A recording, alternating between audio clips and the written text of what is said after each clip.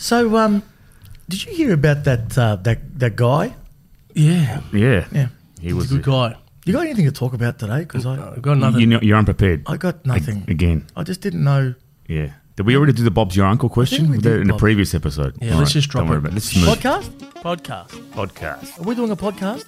We're Sushi Mango. When I was your age, I was Samaya. Oh, you bastard. You like my salami, huh? Sushi Mango Saucy Meatballs Podcast. A podcast not about meatballs. What do we call it then? I hate it. It's just stupid. All right, let's start. Don't be shit. What? What are you talking about? Enjoy the podcast. A podcast.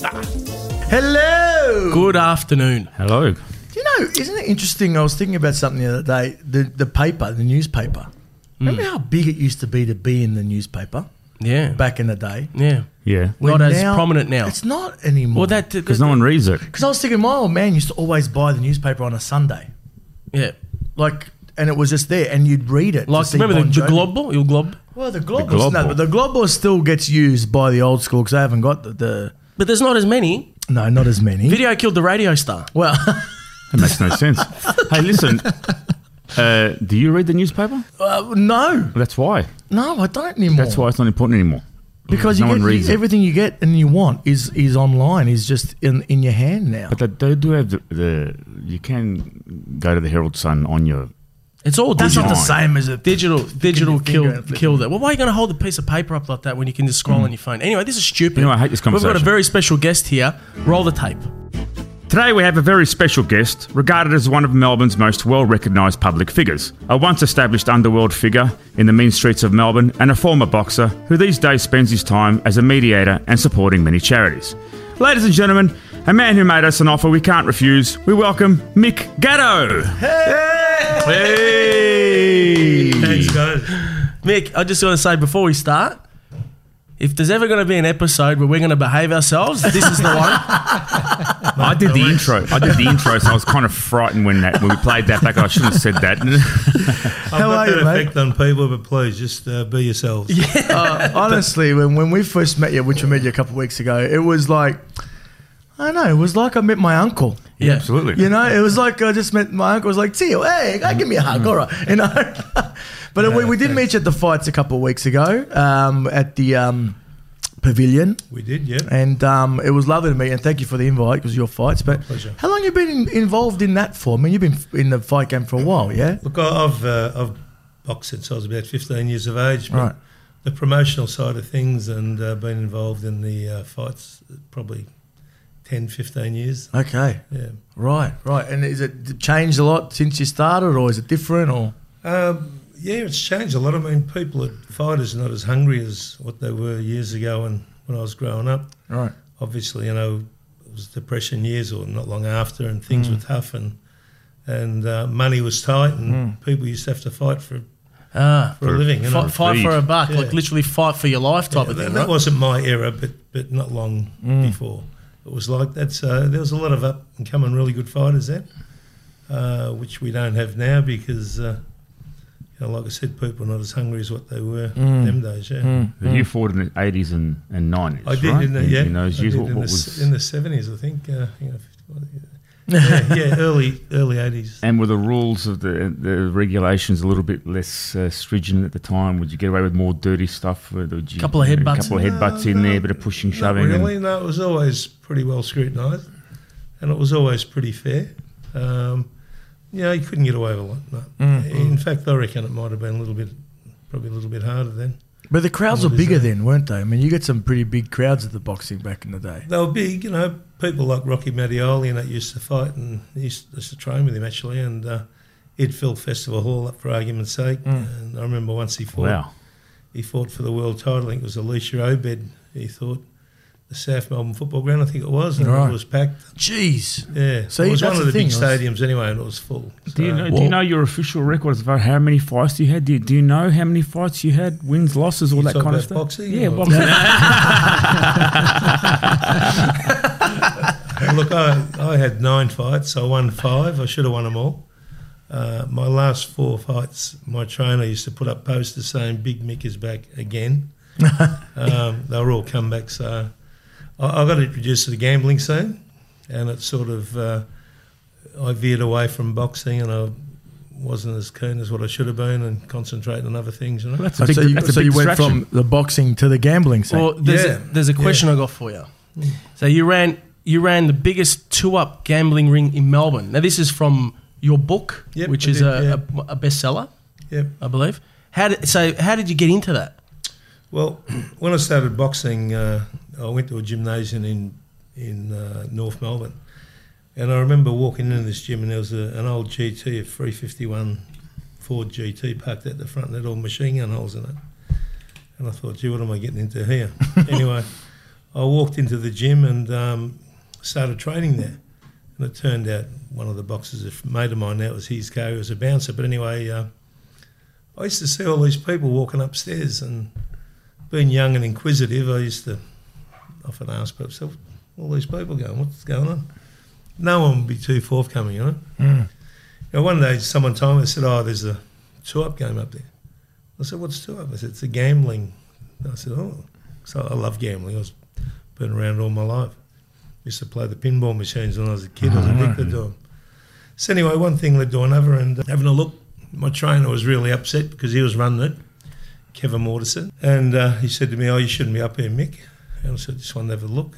Anyway, I ended up getting the job there and ended up a partner in it, and the rest is history. The rest is history. 20 years. Yeah. 20 years? Yeah. Jeez. 20 And years. it was big time then. I mean, there was no gambling around Victoria. Of course, you had to go to the bus to go to Yeah. Swan Hill with pocket machine. Yeah, with the big What handles. year was that? Yeah, that was in Albury in the 80s. In the 80s. Far out. And if you remember, there used to be one race meeting a week. Yeah. It's not like now that you can get on 24 hours a day. Yeah. And there wasn't a lot happening. No touch lotto, no soccer pools, you know. So people didn't have a lot to gamble with. So the two-up used to be thriving all the time. Jeez. Just hold your horses for a little bit, all right? We've got to collect some cash. Here's some ads. We'll be right back. Now back to the show. I actually didn't know what two-up was, and I just looked it up. It's like on a plank of wood, right? You throw it up. Two pennies. Two pennies? And then, what is it? Heads? Heads and tails. Heads or tails. If it's one of each, they keep It's spinning a until they get pretty the simple goal. game. It's been around for a long time. I think it has. I think it started off in the Anzac. In the something to do with Anzac, Anzac yeah. Day. I never played it though. Have you ever played it? Have you played? I think I played it at the casino. Is Well, they still play it now. It's not used to- there. it was used at the to be there. casino. It used was to The be. casino didn't run it right. Not right. They obviously run it so they could get the maximum out of it. But Correct. the correct way to run it, like I said, was heads and tails, and it used to be exciting. We used to get police, politicians, we used to get all sorts of Oh people. right. Everyone used to come through. I used to love it. Far out. That's crazy. That's crazy. And Hey, let's start it again. Yeah. Sushi Mango two-up. we would, but unfortunately, because the casino come in, they Oh, they- multiplied the fines by about 100. So Oh, jeez. who needs the casinos anyway? and is that why they banned you? They banned you from gambling venues? How'd that come into play? no, well, I'm not actually banned from gambling. you're not? I'm banned from the casino. Oh, right, okay. And it's a bit unfair because what happened, I got charged with murder in 2003, 2004 I think it was. And I was in there 1 week and it was Hannibal Lecter stuff. I was locked up 23 hours a day. And anyway, Oh, so they had you locked up? 23 hours a day. 23 hours a day. Was that at Solitary confinement stuff. Just Port Phillip. at Port Phillip? Really? And then Barwon. So the only human contact I had was with the screws or the guards. My family came in and see me be through glass. I couldn't touch it. Oh, my So, God. so this went on for 14 months. It was a bit tough. But anyway, Hang on. No, wait a minute. You were like that for 14 months. 14 months, yeah. Is that solitary Yeah. confinement? It is. Yeah. It is. Wow. And I was unconvicted. So anyway, Yeah. I'm in there and if I had to come out of myself for some reason, I wanted to see a doctor or a dentist or something, I used to try and get out as much as I could. Not that was that often, just to get out, you know. Yeah. They would shackle me, put a waistband on me, shackles on my feet. Oh wow. 6 guards would march me through, and the whole jail would be closed down. It is Hannibal That Lecter is stuff. Hannibal It Lecter. was, is it was crazy really, stuff. and that's how I think the Underworld War in the end was won by the police. That they just crushed everyone, and everyone rolled over, and they ended up, you know, Yeah. wiping it out. Yeah. So anyway, I'm in there a week, and the chief commissioner sent these police in to see me, and I go and see them. I said, "What do you want?" They give me a letter. Anyway, the letter said that I'm barred from every casino, excuse me, and every racetrack in Australia for 10 years. So this gave me a lot of hope because I was thinking to myself, if I go down, I'm going to do 25. It was the first of the underworld trials. It was the biggest one there was at the time. I would have got 25 years on the bottom. So I built my hope up. I thought 10 years, they must think I'm going to win. So I'm going to get out, I started to get a bit confident then. Long story short, I got acquitted. I come home and they converted it to life. They flipped where it should have been null and void because I was acquitted, they converted it to life, you know. Yes. And just on that note, just funny, I just got to tell you a funny story. I went to a function one night not long after, and I bumped into the Chief Commissioner at the time, Christine Nixon. Oh, yeah? And I said to her, I've been trying to find out where you live. And she said, what for? I said, I wanted to send you a diamond ring. And she goes, why would you do that? I said, she'd done me the biggest favour of my life. She goes, how do you work that out? I said, well, you barred me from every casino and every racetrack in Australia. I've saved a fortune. Don't put me in a better position. She calls her husband over, hey, John, come here, listen to this. They're all laughing and carry on, but I was serious. Did you Did you get the address? She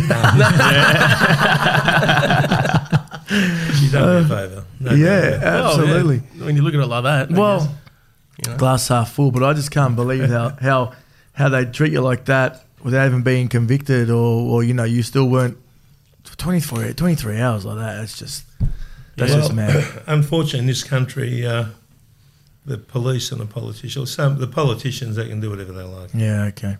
I mean, I think they're all the same. I think they're all no good. They promise the world and give you nothing.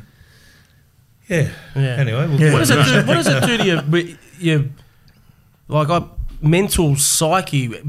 23 hours a day for 14 months in that situation. Yeah. How do you get yourself through that? How do you? Yeah. It was pretty tough. I got to be honest. I knew my brief chapter and verse. Obviously, I've read it that many times. It was a few folders, but I trained every day in there. I used to shadow box for hours because the cell was only like 8x4, and there was a shower in there and a bed. So there's a tiny little bit of a room in between. I used to just shadow box in my undies, and I'd sweat like anything. And the guards would walk by and they'd be calling me Hurricane Carter. Hurricane, I was going to say that. It's it sounds like the movie, But I lost 30 kilos in that period I was there. Maybe I should go in. Yeah, well, I was thinking I should get going again. I've put on about 40 since I've come home. Oh, God. So anyway, that's how I pass most of the time. Yeah. It's exercising. Yeah, and I used to have a little TV and a radio that I bought, and like I said, I'd come out of my cell an hour a day, and in that hour you'd have to do your cleaning, phone calls. There'd be a little walk thing in the backyard. There's like it's about 20 by 20. You'd walk around this little circle, and there was a punching bag there which I punched a hole through, out of anger, I guess. And that was it. So, but why'd they put you in like that? Like, why they didn't want you to associate with other people? Making an example, I actually told them, I said, look, I'm happy to go out in the mainstream, and you can even shackle me in mainstream. So I'm not worried about anybody. They said, we're worried about our guards. If something happens, they're going to be, okay. I said, fair enough. So it wasn't for your protection, it was for the protection of the guards. It wasn't for my protection. No. They're worried about their own. Yeah. I mean, we're talking about all that. I mean, they did a whole series, the show, the Underbelly series. What did you think of that? Like, how was that portrayed? Is it accurate? Yeah, an accurate portrayal of. Look, I've got to be honest. It's not very accurate. And Simon Westaway, who played my part, it's quite funny actually because I met him in a restaurant in Carlton, and I didn't know till later, but a couple of friends of mine said whatever you were doing, he was doing. He was holding the glass like you with your little fingers sticking out and scratching your nose the way you do, and whatever. He just imitating everything I was doing. Yeah. So anyway, I found out that day that he was an ex-policeman. 20 years ago, he was a policeman. So I took offence to this, and I said, he can't play my part. So I got on the phone to him and I said, Simon, you're an ex-cop. He says, yeah, 20 years ago, Mick. I said, you can't play my part, mate. You make me look bad. Yeah. he said, I'm a good actor, Mick. And he said, I was only a cop for a short period of time. And I thought about it overnight, and I thought, what right have I got to stop him from, so I didn't worry about it, just let it go. And end up developing a friendship with him, and he's not a bad bloke. Oh, right, there you go. So- do you reckon he nailed the role as you? Could you see yourself in him? He was good, but a lot of people close to him and a lot of people that watch it, they said he wasn't nowhere near as accurate as he should have been. But I thought he didn't play a bad part. Someone else played it in season 2. There was another guy who played. No, it was always, always him. It was always Yeah. I thought it was someone else. No. I'm sorry, that's my But mistake. I'll let you in a little thing that Steve Bastoni is very keen on doing a 9-part series on my life. Yes. Now. We're actually doing stuff on it now. Oh, crazy. And he wants to play my part, and he's very, very super keen about this. He said, mate, I've been waiting all my life for this. And he's even going to go to the trouble of getting his head tattooed so it makes him look like he's got hair. Yeah. Okay. Well, that would be something I'd tune into straight away. Yeah, And I did hear that. I read something in the paper, and they made a comparison to. They compared you to Tony Soprano. Okay. Did you read the article? I can't remember that one. It was just recently, right? Yeah. It was about this. That'd be unreal. Well, they were saying that Maybe there's going to Soprano's be. dead, I'm still alive. Yeah. Well, they were saying about 9-part series, but I guess if you had a hand in it, or getting it from your mouth, it'll obviously be a lot closer to the truth. And Yeah, well, it's going to be from the time I come out of jail till now. all right, And I think he's going to do an 8-part series because I think Eddie Maguire was a little bit involved with his production company. Was talking about it, and he suggested 9-part series because Gatto means cat, 9 lives. yeah. But Steve said, no, we're going to do 8 lives. We're going to leave the 9 lives so you're still alive. Ah, And I said, right. okay, beautiful. So, Yeah, Not right. a bad. so that's how we arrived at that. Yeah. You know? Because you can't even have lunch with Eddie anymore, or sit down at the same table with him Well, without being in the paper. Yeah, well, it doesn't bother me, but obviously, he's in the public eye. Yeah, And it's sad, actually. it is. That's the way it is. When can we expect to see this the 8-part series airing? Or Well, Do you it's know? going to be a little while. They've got the funding in place. They've got the writers. They've got everything. They've been interviewing me on camera. I'm actually doing it again tomorrow with them. So it can't be too far away, I guess. Yeah. Eagerly anticipated. absolutely. Yeah, well, I hope, like I said, once I get all the stuff written up and all that, I'll look at it, and if I'm happy with it and my family are happy with it, we'll move forward with it. If not, there's going to be checks and balances. Yeah, I'm sure there will be. I can feel it on this side. Maybe a little cameo appearance by Sushi Mango. Yeah, why not? We could do something. in the bar, just sitting there cleaning. Playing the two up or something. Oh, that's late. That was too You early. guys, I tell you freaked me out. Yeah. And when I say you freaked me out, I didn't know you before I come to your show, I'll be honest. And excuse my ignorance, because Sure. I know how popular you are now, but I didn't know then. And I got invited to the show, and I couldn't believe how many people were there. Yeah, Rod Laverina, Neither could we. 15, 20,000 people. I couldn't believe that. I looked around the room, I thought, oh my God. Did you enjoy the show? I did. Good. Yeah, it was a very good, very good. thank you. Thank you very No, well, much. they were all our cousins anyway. So I noticed a lot of people I knew there. yeah, I was going to say. I'd imagine it would have resonated pretty closely with you. You've got aggressive I am, parents. yeah. So I'm pretty sure Yeah. you all was you did the tomatoes and the wine and I the did. salamis and all that growing up. So, So where'd you grow up though, Mick? In South Melbourne. Oh, okay. So the mum and dad Born and came. bred there. My Born- father came over here when he was 15. Yeah, 1926. there. One of the first ones there. 1926. 26. Oh, wow. And he used to put up with a lot of grief. The Aussies used to pick on him a bit and Jeez, it would have. bad mouth him a bit. I think he stabbed a couple. And, but that was a common thing that's- back that then. was That was the only way to normal. Yeah, protect themselves was. The Calabrese are known for archetta. yeah. Yeah. Well, we're born know? with a knife under our pillow. aren't we? yeah. So most of my birthdays say to my dad, "How was your day, Vince?" "Oh, I stabbed 3 people." Apart from that, And then I got it to work. Hey, look, they especially then in the 20s. They did it hard, man. But they got it. They got it in the 50s, let alone the 20s. Like the 20, like that would have There been. wasn't, like I said, there wasn't many of them, and they all stuck fat. Yeah. There might have been like half a dozen of them, or 8 of them in North Melbourne, and they're like brothers. Do you Yeah. know? Do you know what his job was in 1920s? Do you know what they were he was a doing? jackaroo. He just travelled around, shearing sheep and doing this and doing that. and he ended up in the Bonagilla, whatever they call them, camps. Yep. He was Oh, there yeah, 4 yeah. years. Yep. Oh, right. Right. He was the first one in, the last one out. Okay. Oh, right. And then he ended up in the fruit and vegetable market all his life. So. Because a lot of the early ones were in the cane farms, you know. They went chocolate up cane, to- He'd done a bit of that too. He did up in Queensland. Cairns, yeah. Up Yeah. north. Up north. Up north. He So- did. He travelled around Australia. Well, we went up to Cairns. We did a show in Cairns, and when we put the show on sale, I was like, "What are we doing, Cairns, Townsville?" And there was so many Italians, so many Yeah, Greeks. so They many. Came out in droves. came out in droves. It was, That's great. and it was because of the people that when they came. Because even when we were thinking, we drove to Griffith, and we were thinking, imagine coming from Italy, and they bring you out to the middle of nothing. And just say, do some, pick just- something here. Yeah. Pick some, hey? Grow some tomatoes. Grow some No, they say start picking or do whatever, and you don't know where you are, and then they come pick you up like 3 or 4 months later. Yeah, man. That's it. A friend of mine, his father worked in the cane farms for his. God bless him, he's passed now, but he told me some stories that they'd just dropped them off with a bus, little hut there, give them their water and supplies, and say, "See ya, we'll see you in 3 weeks."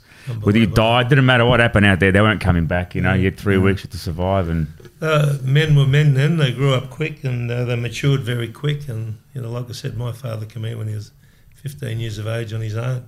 He knew no one from this country on his own. So, they're pretty well mature these days. Kids don't mature till they're 30. Yeah, well, Easy. I'm still not matured. Still stuck. I'm still stuck. hey guys, hold on to your meatballs. We'll be right back. now back to the podcast. Hey, there's one thing I've been dying to ask you since I found out about it in the book. Now, please, I'm scared to ask you this. But you're going to ask anyway. Yeah, I'm going to ask him. I'm a risk taker. All right, so you robbed a truck dressed as a woman. Remember, he's asking. Am I allowed to ask that? Yeah, no, you The can. reason why I ask you that is because we also dress up as women. We don't rob trucks. That's the only difference. We don't rob trucks, but we. If there's a secret, let us know because maybe we could. There's a couple of trucks coming in tomorrow night. Yeah, maybe we should take that up. Look, it's funny you ask that question. I was only a young kid. I think it might have been about 15 or 16 years of age, maybe 17. And I worked in the South Melbourne market, and I worked for this Chinese bloke, and he was a lovely bloke. And anyway, next door to us was another Chinese bloke that came over. They came over together. They were great friends. But I used to get under the stall and pinch his fruit and sell it to him, and pinch his and sell it back. Anyway, I was playing ping pong with him. But my bloke told me, he said, every morning he goes to the market, he's got a lot of money in the truck. I said, really? And like I said, I was addicted to the machines, and I'm thinking, how can I get this money? Everyone in the market knows me.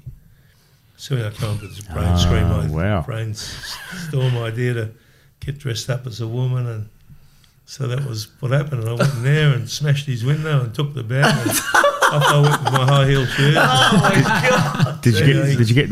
I got away with it. You got away with it. Did anyone notice it was? No, mate, I looked in the mirror, didn't even recognise myself. So anyway, the next day I'm in the market, and he's telling me, he's going, "You wouldn't believe it." He said, "Some slut." He says, "Broke my window, took my money." I says, "You're joking, George." Oh, that's terrible. Oh my god! Where'd you get the clothes? Oh, there was a couple of girls I used to run around with, and they sort of. Oh yeah, They donated. Sure. Fair enough. Now we're obviously comedy. We love comedy. We're all massive comedy fans, and you brought out a person that I absolutely loved my whole life. Or I don't know if you brought him out, but you did something great work with Jerry Lewis. Oh, yeah. He was great. I love Jerry. So can you tell us a story about that? Like how that came about? I used to go up to Sydney a fair bit. Not that I like Sydney. I think the best thing about it is the departure lounge. Yeah. And a couple of people up there were his global manager. And anyway, one of them come and see him and said, "Look, Jerry'd like to meet you." I said, "Okay." I said, "I'd love to meet him." I grew up watching him as a kid. If someone said I was going to rub shoulders with him one day, I'd tell them they're on drugs. But anyway, so I had a meeting with him, and he was a beautiful man. He said, "Look, Mick," he said, "I need help with my children." and it was muscular dystrophy. Yeah. So he called them all his children. And I said, what can I do for you, Jerry? He said, well, we're looking for builders, unions, different things to support it. And, eventually we'll do a telethon here in Australia like we do in America. Yeah. So he used to do a telethon over there every year and raise 60 million overnight for the charity. So anyway, I said, mate, I'd be happy to help you. I said, it's a pleasure to meet. And anyway, we really clicked. And so next one I put a couple of events on for him. I think I raised about $1.5 million for him. Jeez. That. And then we had a private dinner one night at Florentino's. 30 people, I think they paid $5,000 a head. Oh, wow. So come and sit down and break a bit of bread with him. You reckon they pay $5,000 for us, or you can get that? I reckon you get $5,000 for the month. I think you're selling yourself short. But that's insane. He came to your house. He came to your house for lunch as well, right? There's, He there's some did. photos He there. met my mother. Ah, there he is. How What was he like in person? Well, Was he a funny, jovial guy? Was he serious? Did he come for lunch, did he, to your Yeah, place? he did. He walked into my house and he said, can I get a cold beer? And it was the middle of winter. There's no cold beer. So what do you mean?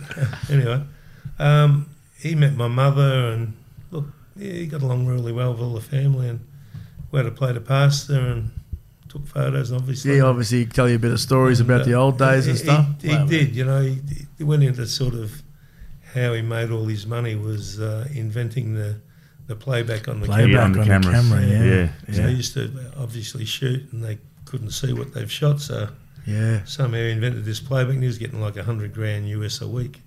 Just from that? Just from that. So, Oh, that I didn't. I knew he invented it, but I didn't know he was making he money made from it. fortunes out of it. Oh, well, there you go. Wow. And he hated the media, hated them with a passion. He was a very misunderstood guy, Yeah. I think, from what I read. He's you pretty know? smart, very smart. Oh, very smart, Very smart. man.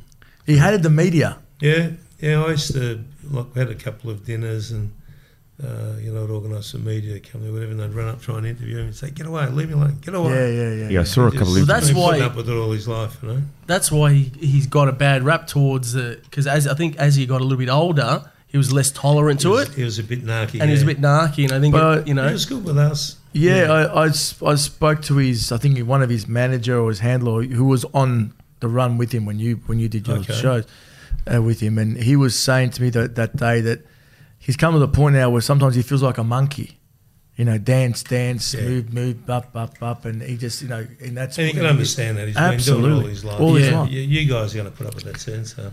Yeah, a little bit. I mean... Well, didn't he say that? we get people famous asking quote? us about like salamis and cucumbers and stuff like that often, which is like, but you make your bed, you sleep in it. Is that the term? Yeah. You make your bed, you you sleep. line it, that's right. So, but you line it. But that's good. But now Jerry's a big inspiration to us. So I wanted to ask. I've got to you tell you is when I presented him with the cheque at the Rocks in Sydney, it was for, well, I don't know whatever the cheque was, 1.3, whatever it was, I can't remember.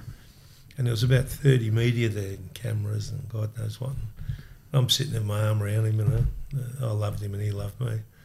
And with this big plaque of a cheque, And anyway, this media bloke ran out of the crowd up to Jerry and he said, do you know what sort of man he is? He said, do you know what sort of man Robert Kennedy is? He said, makes him look pretty good. Put his arm around me and kissed me on the neck. that's tops. Pretty good. How That's good is that? tops. And, Love it. and so Absolutely you've love Mick, you've raised millions and millions of dollars for charities over the last 10, 20 years. The motivation for... do you have special causes, one particularly close to your heart besides the muscular dystrophy and some others? Yeah, look, I've supported the Children's Hospital for probably 40 years. I give them personally $5,000 every year. I even give it to them when I was locked up in jail. I managed to give it to them that year. And I've done functions over the years and supported them all the time. But look, I'd let you in on something. We've just put a foundation together, me and my wife, and a few professionals on the board of it, and specifically for autism. I've got an autistic grandson. He's 14 years of age, and he's non-verbal. He talks a little bit, but what our motive is to try and make a change when they become teenagers, adults. There's not much there for them. There's bits and pieces. There's not a lot there. They finish school, they go home, they look after themselves, basically. So we're looking to leave some sort of legacy in that area and make a difference in that area. So my wife, great. like I That's said, awesome. she's put a few professionals on the board of this thing that we've put together, and I'll be doing fundraisers every year and charitable things, and whatever I raise, even the movie that's going to come out, whatever percentage I'm getting out of that's going there. So hopefully, we'll get government support, excuse me, and support along the way, and hopefully we'll make a difference. Yeah, Well, that's something you don't get accolades for, and that's something that, like, when we know about you and you don't get enough accolades for, is the charitable side of you, which is something that we like a lot, I appreciate that. No, I've never ever done it to get accolades. I'll be honest. Different things have happened along the way, and we decided to raise money for it, like the bushfire appeal in 2008, for argument's sake. I felt bad for all them people that got killed and lost their properties and whatever. And, some terrible someone stuff. said, put an event together. I said, okay, let's do it. And that's how it happened. So that's how it happened. If you need any help with the autism stuff, let us know, because we want all the accolades. Where's my camera? I want the accolades. No, but seriously, if you need any help, we got a cousin that's got a kid who's got autism as well, look, and most people have been touched by it some way. Absolutely, someone on the spectrum or whatever. And look, I'm going to put a range of wines out with my photo of my grandson supporting autism, just a red and white wine, and T-shirts. I'm going to do the same thing. And hopefully, like I said, hopefully we can raise a shitload of money, and and you can get pissed whilst helping. Yeah, exactly. Which is good. You know what I mean? Smart man. While wearing a T-shirt. I'm wearing a T-shirt. Because back in the day, I mean, you think about it, when we were growing up, if someone had autism, our parents or the parents would go, "Hey, bub, this kid's bub boy." There was no. It's even like now with lactose and gluten. The kids, when we were in school, we weren't fat. We were just fucking intolerant. We were bloated. We were bloated. We were walking around with allergies all day. So it's amazing how far it's gone these days. Awareness. So help. It's about awareness. It's sad when you reflect back to what you said. It's sad because these kids were probably ridiculed and picked on. Absolutely. And I thought, they're not quite right. Absolutely. They probably weren't, but they're still humans and they're 100%. Beautiful. My grandson's a beautiful kid. Yeah, man. He wouldn't harm anyone. A little baby go pull his eyes out, and he wouldn't do anything about it. He's just so pure. That's what I've seen. And most of them are. They're very pure. Yeah, absolutely. That's why they're very innocent. Yeah. And they get trampled on. But now I think, like Carlos said before about the awareness. Yeah, there is a lot of awareness, and it's all over the place. But as you said, Mick, so it should be. Awareness is important, but what you're doing is trying to create something more for them so they can. This is what, from what I'm understanding, it's so when after the schooling's done, they have more activities and other avenues to explore. They've got things to do. I mean, my grandson's 14. He's a big lump of a kid, and I'll just give you an instance. He's gone down to the playground with my wife, and he's riding around in his skateboard, and 4 or 5 kids there started picking on him. And, my wife went over to him, she said, "Do you know he's got autism?" And I said, "What's that?" And she explained it to him. They said, "Oh, look, we're really sorry." Yeah. But, that happens all the time. I thought your wife's going to say, Do you know who my husband is? Do you know who this kid is? I personally would have led with that. Unfortunately, my wife, she's never been that way. She'd never used my name to her advantage at all, ever. She's pretty straightforward. That's crazy. That's funny. But you're right. It's once people understand. But I think people shouldn't be doing that stuff anyway. No, well, they shouldn't be. But people are cruel, especially when kids are young. They're cruel.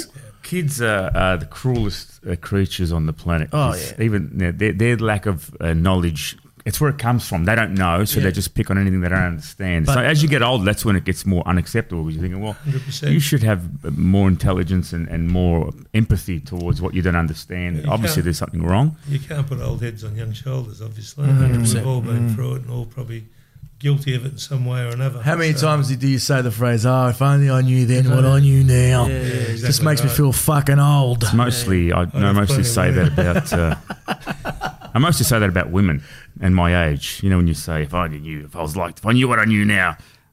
Yeah, no, shut up, you're married. I fucked that all up. We're all married. We can't say anything. We can't condone that. You're still running around and look with the Carlton Footy Club? You still love those boys? I'm not a Carlton supporter. You're not a Carlton supporter, see? Oh, let's see. Give me the... You're not a Carlton supporter? No, because I was born in South Melbourne, so I was always South Melbourne. Sydney. Are you Sydney Until supporter? they moved to Sydney. I've been Collingwood ever You since. just insulted Mick No, Gatto. because I tell you what, again, going back to the show, you guys Everyone were does meant say to that, be sitting, they were sitting at Princess Park watching the boys. Oh, that is true. There was a scene there. I've never been there. See? Inaccurate representation. Wow. They're right there. Give it the it ball. I told you one. about the movie, mate. Yeah. So I didn't finish telling you. So Simon Westaway said to me, he said, you're going to be watching this movie and you're going to say, well, that's not right, and that's not right, and that's not right, but gee, it's a good movie. Right. And he's right, what he said, because that's what happened. So a lot of the stuff wasn't right. Wasn't true. A lot of it when wasn't they, true. When they were making that movie, if you remember, they got up to about episode 4 or whatever, and I think Tony Mockbell was in court or whatever, and they had to put a stop to it because it would have prejudiced his trial. Yeah. So it stopped for about 6-8 months, whatever it was. Yeah. And anyway, Simon come down one day and he was having lunch with us, and I said, what episode? He said, we finished it, but only up to episode 3 has been released. No one can get it. And anyway, I had a bag on the ground and I grabbed a handful of these tapes. I said, he said, what's that? I said, it's a finished product. he said, what? He said, how'd you get that? I said, well, mate, they wouldn't give me any money for consultants. I had to get a quid somehow. Yeah. They freaked out. Oh, my God. So there you go. See, I thought you were a Carlton supporter because of that, you know. No. So they obviously twist the truth a little bit to make it look, you know. That's why Eddie Maguire's my mate. If I was Carlton, he wouldn't be talking about Yeah, that's very true. So when it was on, when it was Underbelly's, it was the first series, right? What was it like for you during that period? Like in terms of socially, and did it raise the yeah, look, was I've it tough? got to be honest with you. Before I was charged with murder in 2004, I was pretty well known in some circles, you know, like knockabouts and all. Everyone knew me in that area because of the 2 Up and different things. But as soon as I got charged, I had a 7-week trial and I got acquitted, and then the movie came out. You know, I was propelled into everybody's home. You know, I'm like everybody knew me. You know, I couldn't go out the door without people driving me mad for an autograph or a photo, and I'm sure you blokes put up with that all the time. So you know where I'm coming from. That still happens now.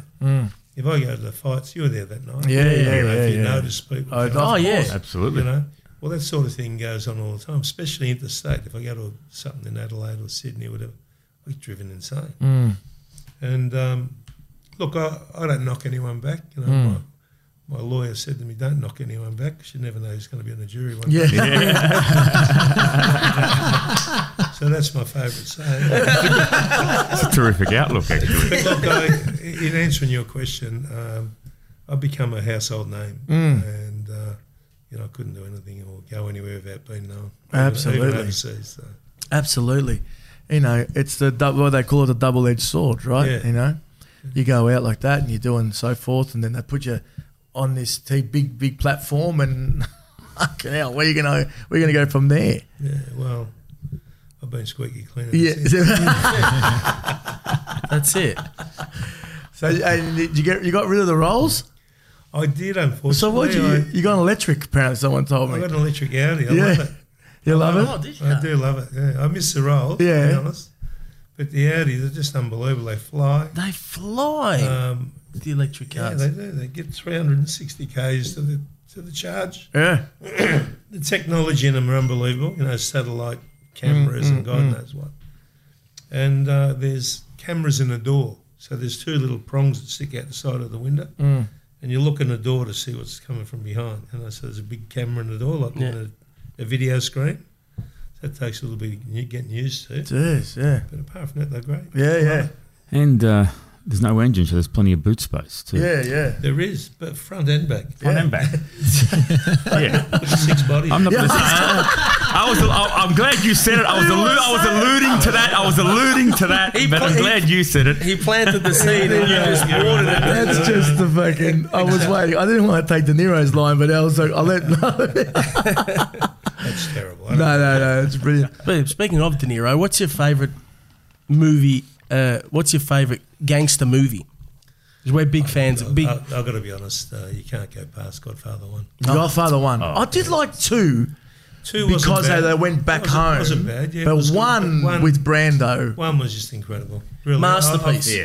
I've seen it. I don't know how many times I've seen it in my life. Hundreds of times. If it was on TV tonight, I'd watch it again. I loved it, and I could relate to it. Yeah. You know? Yeah. Is it? See, the Godfather was like art, and then you had your Goodfellas, which was like a bit more gruff and street. You know what I mean? It's a bit.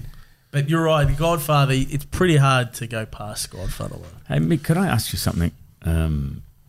Obviously, the Casa Nostra and the Godfather. Was your previous life anything like that? Was it was it connected in that way, or was it just anyone for themselves? Look, I'm pretty well connected in Melbourne and Australia. I know who's who in the zoo sort of thing. But when people talk about mafia and all that sort of nonsense, I always give them the standard answer back. Top end of Spring Street, top end of Burke Street. That's where the mafia is. Yeah, right. Yeah. Politicians. I mean, they make and change laws overnight, so... Well, you make a good point. You're not wrong, but I do pay my taxes. Just in case. Just in case. Well, let me give you a perfect example. Have a look what they've done to Dustin Martin's father. Yes. Yeah. They deported him out of the country. Yeah. Because of his association with bikies or whatever reason they've had. He's come back, gone to the highest court in the land, being the High Court, got it overturned. That should have been the end of it. Yeah. But the mafia, I was going to say, the politicians went home that night and they said, let's make a new law just for him. They come back with a new law and deported him. What? I don't understand why they made a meal of that. But how can they do that? Yes. I mean, no one's jumped up and down. Today it's him, tomorrow it's you, tomorrow it's me. I mean, something happened to Djokovic. How can they get away with that? Yeah. Well, they've done it for 2 years with this pandemic, really. Well, isn't that had the whole in America? They created RICO, right? They created that specifically for. They're going to bring it here too. They're talking about bringing it here. Bring it here. Really? They're talking about it. Oh, we're fucked then.